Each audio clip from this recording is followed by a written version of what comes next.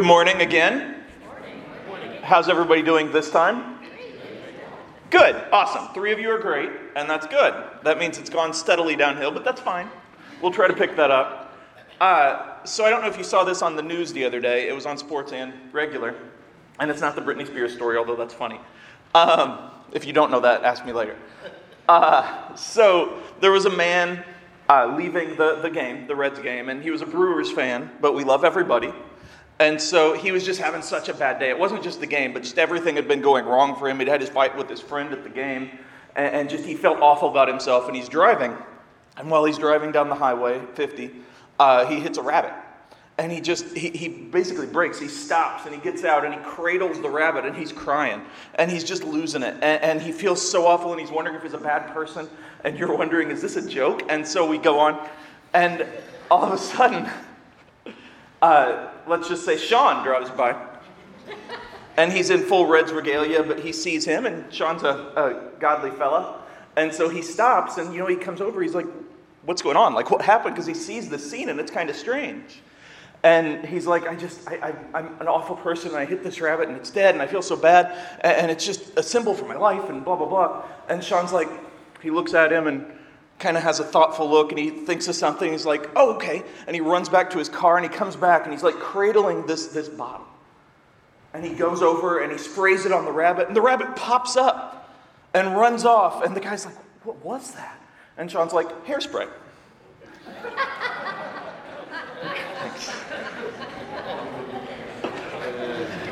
I like when there's a long way to get to a bad punchline. That's my favorite. Yeah, that's my favorite. So we are continuing the Amazing Acts series, and I really love this series because I really love Acts, and it's so cool to see the church begin, to see the church be the church, to see the church go on mission trips and do everything to help people, to show love. And we see Paul, and we see Peter, and we see Silas and Barnabas and all of the disciples picking up for Jesus and doing everything to show us what it means to be disciples, to show us what it means to be the church. And so we're going to continue this week. And in a way, it's kind of connected to last week's story, but don't jump ahead. Acts 16, 22 through 40. A mob quickly formed against Paul and Silas, and the city officials ordered them stripped and beaten with wooden rods. They were severely beaten, and then they were thrown into prison. The jailer was ordered to make sure they didn't escape, so the jailer put them into the inner dungeon and clamped their feet in the stocks. Around midnight, Paul and Silas were praying and singing hymns to God, and the other prisoners were listening. Suddenly, there was a massive earthquake, and the prison was shaking to its foundation. All the doors immediately flew open, and the chains of every prisoner fell off. Now, like I said, don't jump ahead. If you know this story, if you don't know this story, I want to go back to some of the other things first. First, Paul and Silas had just come off the first missionary journey, and we've heard about Paul's missionary journeys, and so it was successful, and they did everything they could to open churches, to show Jesus, to help people, to heal people, to show people hope. And it was such an amazing thing that they were doing and beginning the church, really going strong. And then they go into this area, and this is in the Roman area as we're talking about, and they get arrested. Now, Paul was no stranger to being arrested, although this is still early on. And they were arrested for several quote-unquote reasons. Partially because they were Jewish and Jesus followers, and they kind of looked the part, and they're preaching, and they were stirring up things, and so they didn't really like that. But mostly, right before this, they had just exorcised a demon from a little servant girl. And the rich people that had controlled her were using that servant girl to make money. And they had exorcised the demon and helped her, saved her life. And thus, all of the rich people there that were in charge of that hated them. And so they didn't care about the girl's life. They didn't care about Jesus stuff. They didn't care about anything. But they just lost their money. And so they were mad. And then the Roman people brought vague charges. It's kind of like, yeah, well, they did this, and there's the potential for this, and all of these things were piled up against them. But essentially, it breaks down to they were being like Jesus. They were doing what Jesus did. They were living like Jesus. They were helping people like Jesus. They were trying their best to point people to God like Jesus. They were doing everything that they had been taught to do, to be the church, to be Jesus. And so they're arrested. And they were severely beaten, it says. Now, in the Jewish area where they had control, there was a limit to how many times you could be whipped. And we see that with Jesus when he's whipped 39 times. But in the Roman area, there's no limit. And so they were just beaten almost to death. Beaten and beaten and beaten. And it had to hurt, obviously. And so they were hurt. And they were just upset and broken and bleeding and battered and all of these different things. And then they're put in stocks. Now, if you don't know what stocks are, if you go to Kings Island or something, they'll have those things where it's like you put your hand in there and you take a really cool picture. Like your head, you know what I'm saying, everybody? Good. 3 people nodded their heads. That's all I need. And so this was in feet, though. Now, usually you'll have like the 2 holes to put your legs in because you have 2 legs. And in this case, they had multiple holes so they could spread them apart and really cause extra pain. So it was not just stocks. It wasn't just to hold them in place. It was a torture device in addition to that. And so this is not a fun time for them. This is a harmful time for them. They had done nothing but good. They had done nothing but preach Jesus, done nothing but live for Jesus. And they are beaten and hurt and arrested. And they're basically being treated like Jesus was being treated. And yet, as we see in this story, in the prison, while they're still recovering, while they're still hurting, that same day, they start singing and praising. They start worshiping. And for the other prisoners and for the jailers and everybody around, that had to be the most insane thing ever. Because it's not just that they got arrested and put in there. They were beaten almost to death. They were harmed. They were insulted. All of these things. They were threatened. They were probably told, you're going to die. They knew about James, and they knew all of these things that had happened. Paul definitely knew what could happen to them. And it had to be so powerful to see what they were doing at what could have been the lowest point in their life. Now imagine that. Imagine being one of the other prisoners. Imagine being one of the jailers. It is so easy to worship in happy times. And we just had a wonderful worship time of the service. And when we're feeling good, when the Reds are on a win streak, it's awesome to worship. And we feel so good and we're so happy. But sometimes life is really bad. Sometimes it's on the other end. Sometimes it's 100 losses like last year. Sometimes life just is beating us and it feels so awful. And it's so hard to do that. But because they still had Jesus, it didn't mean they didn't hurt, and it didn't mean they weren't sad, it didn't mean they weren't scared, but they felt Him. And in the lack of anything else, they knew we still have Him, and so they worshiped. And that's such a powerful statement, such an important thing. And the other prisoners heard, and the jailers heard, and everybody heard that they were worshiping at the worst point in their lives. Imagine what power that would have if we could do that. Imagine if instead of complaining and posting negative things, instead of being hateful or judgmental or whatever, imagine when things are going bad, when we're scared, when we're worried, if we worshiped. Not that we never grieve, not that we never feel sad, but if we just worshiped and we praised and we showed hope and we brought people to Jesus even more. Because we can look at Jesus' life and see things were never very great for Him. He was always treated awful. And yet He always would show love, show hope, show peace. Imagine if we did that more. That persistent hope. That's what we do. That's why we're here today. That's who we are as the church, as Christians, as people of God. We are to show persistent hope. Again, there are going to be sad times, and it's okay to be sad. Believe me. I have a doctorate in being sad. It's the only doctorate I have, sadly. There are times to grieve, and we know that. But even in those times, we still have Him. And we still can be an example of Him, of how to lose gracefully, of how to show Him, even at the worst, like Paul and Silas did. And then in the midst of this, there's a miraculous earthquake. And it's such an amazing, obviously God timing event. But we're not going to get to that yet. Because I have a quote on the first part.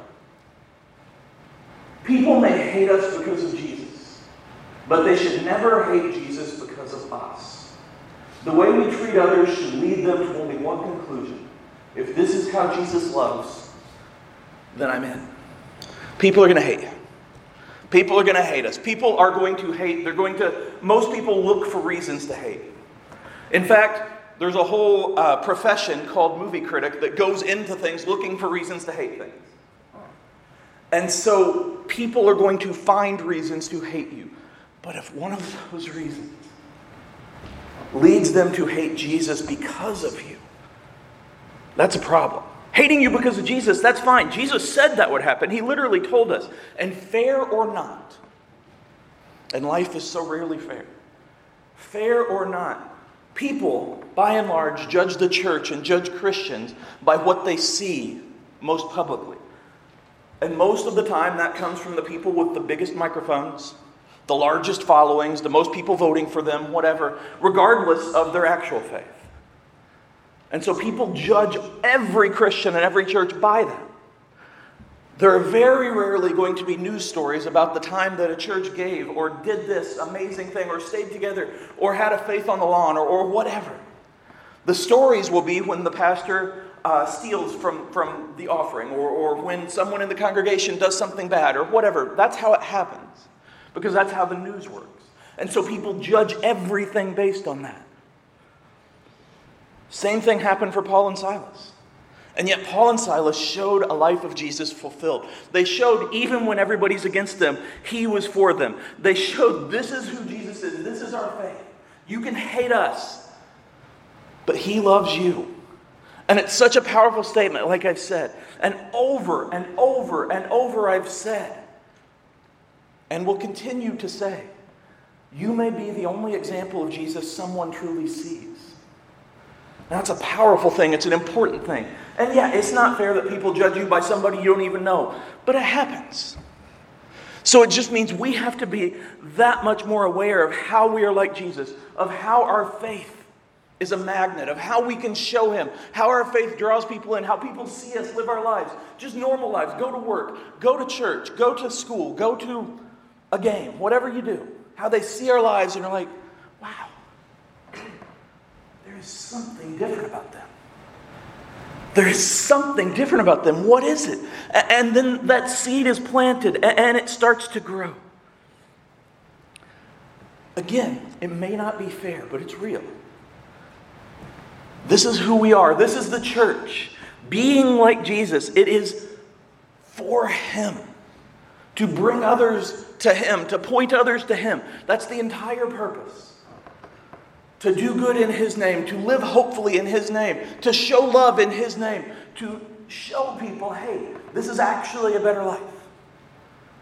It's not just getting up early and listening to somebody drone on and on. It's getting to serve him and to know that there is more to life, that there is more out there, that we can be a part of more than we could ever imagine. Going to the next part, and now we'll finally get to the earthquake, don't worry. The jailer woke up to see the prison doors wide open. He assumed the prisoners had escaped, so he drew his sword to kill himself. But Paul shouted to him, "Stop, don't kill yourself, we are all here." The jailer called for lights and ran to the dungeon and fell down trembling before Paul and Silas. Then he brought them out and asked, "Sirs, what must I do to be saved?" They replied, "Believe in the Lord Jesus, and you will be saved, along with everyone in your household." And they shared the word of the Lord with him and with all who lived in his household. Even at that hour of the night, the jailer cared for them and washed their wounds. Then he and everyone in his household were immediately baptized. He brought them into his house and set a meal before them, and he and his entire household rejoiced because they all believed in God. 99.9999% of people, Christians, whatever, would have left as soon as those doors opened, and it would have been justified. It would have been so easy to see that as an act of God because it was an act of God. And to think, well, this is a sign, I can go. I can go. So to stay is not only insane to the level of, say, worshiping when you're beaten almost to death, but it shows such an openness to the leading of the Spirit that they are so aware that Paul, who knew so much about the system and so much about the laws and so much about all of this stuff, he knew what the jailer would do if they left. He also knew that regardless of his citizenship and regardless of anything else, if they stayed, they could be put to death. And yet he felt the Spirit. Because to Paul and Silas, the life of the jailer was worth more than theirs. The life of one person, the life of one lost. And I got to tell you, the jailer wasn't a nice guy. So it's not like there was this really kind guy who tried to get them out and was really nice and gave them extra cake and all of these things, and he's there. This is one of the jailers that had probably beaten them, or at least put them in stocks, and was in charge of them being there. And yet, to Paul and Silas, the lives of any other is greater than their personal freedom, greater than their personal comfort, greater than their own, because it was a chance. And in these circumstances, to escape and go home. And again, this could have been easily justified, because you can think, hey, as long as we're alive, we can bring more people. What's one person? We can bring more people to Jesus. We can start more churches. And they knew that. But they had this one person in front of them. Where have I heard that before? You see, Jesus often said, when one leaves the 100, I will rejoice when I find him. The other 99 are awesome and I love them, but that one, it's about the lost. It's about continuing. It's about helping. And Paul and Silas knew that. And you notice that the jailer didn't run in and comment on the earthquake. He ran in and commented on Paul and Silas's love. He commented on their faith. He saw them. He saw their hope. He saw their actions. He saw Jesus through them. This is our call. This is who we can be. This is our witness, to be natural magnets, to show His hope, His love, to show that the other people we talk to matter. That they're more than an opinion, that they're more than a group, that they're more than a vote, that they're more than a party, whatever. That they are loved by Him. And because we know we are loved by Him, and we're so filled with that love that we will go to them and show them love, even when we don't want to. Even if they're a Purdue fan. It's the worst thing I could think of.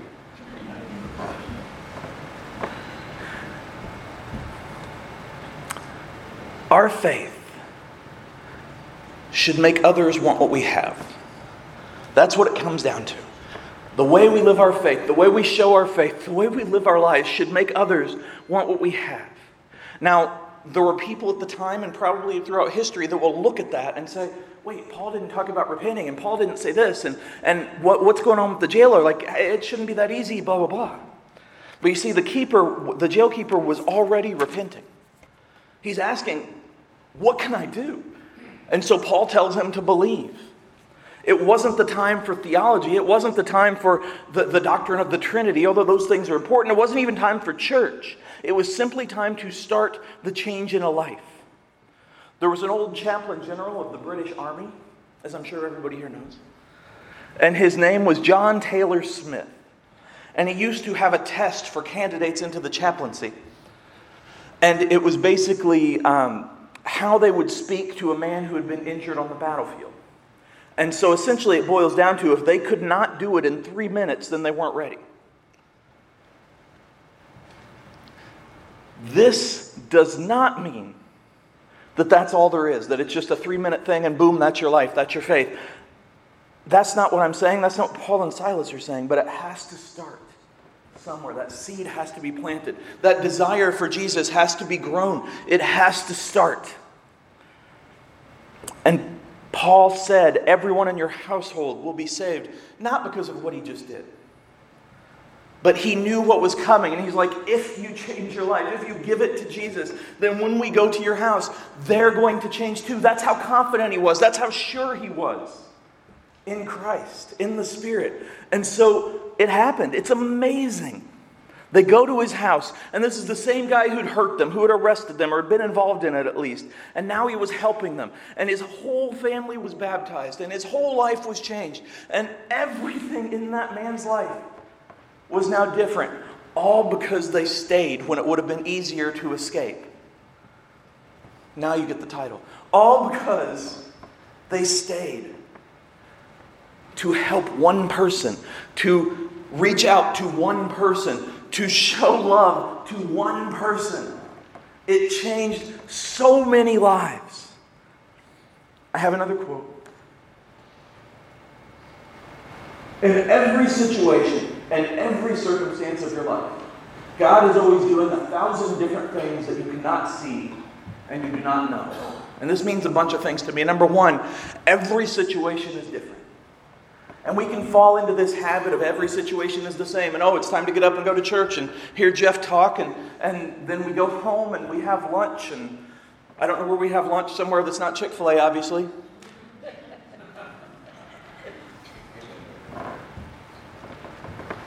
And then we go throughout the week and we go to work and it's the same. And every time I meet somebody, it's the same. And every time I do this, it's the same.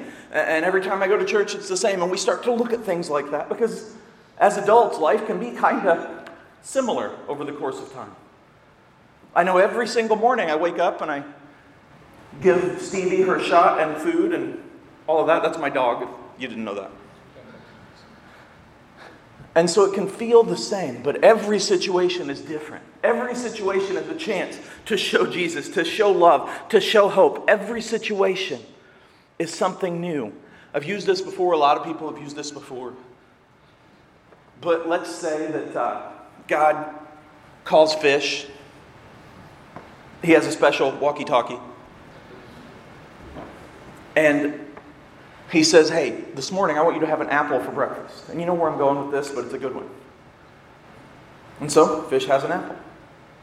Next day he wakes up and call comes in from God. Hey, have an apple for breakfast. And fish is like, okay, has an apple. Third day, same thing. God calls. Fish has an apple. The fourth day, fish gets up and starts eating an apple. But God wanted him to have an orange. My point is, we get so used to the way things always are that we stop noticing the earthquakes. We stop noticing the opportunities. And last week, and this is where it ties in, Peter was miraculously freed from prison. And he left. And so Paul and Silas knew that story. And so if they'd seen it as, this is God freeing us again, and they left, the jailer's dead.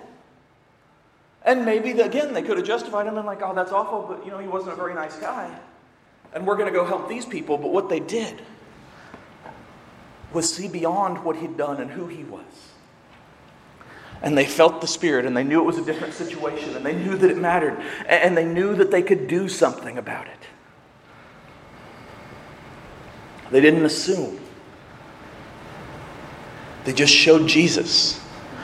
They were open, they felt him, they loved, and they showed it. Going to the next verse. The next morning, the city officials sent the police to tell the jailer, let those men go. So the jailer told Paul, the city officials have told you and Silas, have said you and Silas are free to leave. Go in peace. But Paul replied, they have publicly beaten us without trial and put us in prison, and we are Roman citizens. So now they want us to leave secretly? Certainly not. Let them come themselves and release us. Paul was pretty special. When the police reported this, the city officials were alarmed to learn that Paul and Silas were Roman citizens. So they came to the jail and apologized to them. Then they brought them out and begged them to leave the city. When Paul and Silas left the prison, they returned to the home of Lydia. There they met with the believers and encouraged them once more. Then they left town. So the magistrates wanted out of it. They knew the earthquake. They knew all this stuff happened. They knew that Paul and Silas were, at the very least, kind of troublemakers. And they're like, okay, let's just get rid of this situation and let's wipe it under the rug. And so hey, go. Now Paul, like I said, he had other plans. Paul was very confident most of the time. He knew, now here's the key, he knew all along that at his word, at his proof of citizenship, they'd have to let him go. So why did he stay? Because again, he trusted the Spirit. He followed his leading. And so maybe they didn't have the chance to reveal it. Maybe the arrest and the beating came too quickly, but maybe the Spirit just said, wait, Paul. Wait. And Paul wasn't a big fan of waiting all the time, but he waited. And so now he saw this chance, not to show up the people, but to show them what they'd done and who they'd been and be like, hey, we could have left anytime. We could have left. But they stayed. Because again, their rights were not as important as their obedience to God. And here is the amazing part of the miracle. The earthquake had nothing to do with their escape. It had nothing to do with their escape, but it had everything to do with the guard's salvation and his family's salvation. That's how God acts. He's doing a million different things in every situation that we cannot see, that we do not know. So we just have to follow Him. We can't know that stuff. We just do our best to be like Jesus. We do our best to show Him, to love for Him, to be His light in a world of darkness, to be like Him. And He'll take care of it. And so after all of this, when Paul's set them straight, and again, you don't just recover from being beaten almost to death just because they helped somebody. Like, that was nice and it was awesome and it was miraculous, but they're still hurting. And so they go to the house of Lydia to encourage her and the believers. Now, that's just not a random name. Earlier in their ministry, they had brought her to Christ. And so she's a new believer. And they go to encourage her, to tell the others the story, to say, hey, God is with us. He is with us. All we have to do is keep living for Him, showing Him. Even after all of this, they went to encourage others and pray. Just like after all of the beating, they went to worship and pray. All of this pain, all of this suffering was for one person and one family. But think of the ripples of that. Think of the people that jailer had access to, that he could talk to, that maybe wouldn't care what Paul and Silas said, but he could say, hey, listen to this story. Think of the people the family had access to and could talk to and could show how they had changed. Think of that, how from one person it grew. Of everyone who was helped, of every way that it went well, all because they listened and they stayed for one person. My final quote is shockingly from C.S. Lewis. I heard that Luke had a joke about that, but that's fine. God allows us to experience the low points of life in order to teach us lessons that we could learn in no other way. Now let me be clear in saying, we have free will. So sometimes when bad things happen, we think, and people will say, well, God made that to happen to test us. God doesn't do that. But He allows us to face those things. He allows us to have free will and the suffering that comes through free will. He allows us to have all of that so that we can learn. If we were happy all the time, it'd be nice, but we would never see the people who were sad. I've said this before, and I'll probably say it again. I teach an Always Keep Fighting class, and I talk a lot about my mental health, and that's because I struggle with my mental health. If I didn't, maybe I wouldn't be as open to that. Maybe I wouldn't see it. But I do. And that's God's plan, and I trust Him. So whatever it is you're going through, this is not me saying, hey, be happy about it, but learn from it. Ask for help, ask for prayer, grieve, go through whatever you need to go through, but trust that you will get through it. Trust that God is with you, because God does not cause suffering, but He brings victory from it. That's how we grow. That's how we learn. That is where our strongest witness comes from.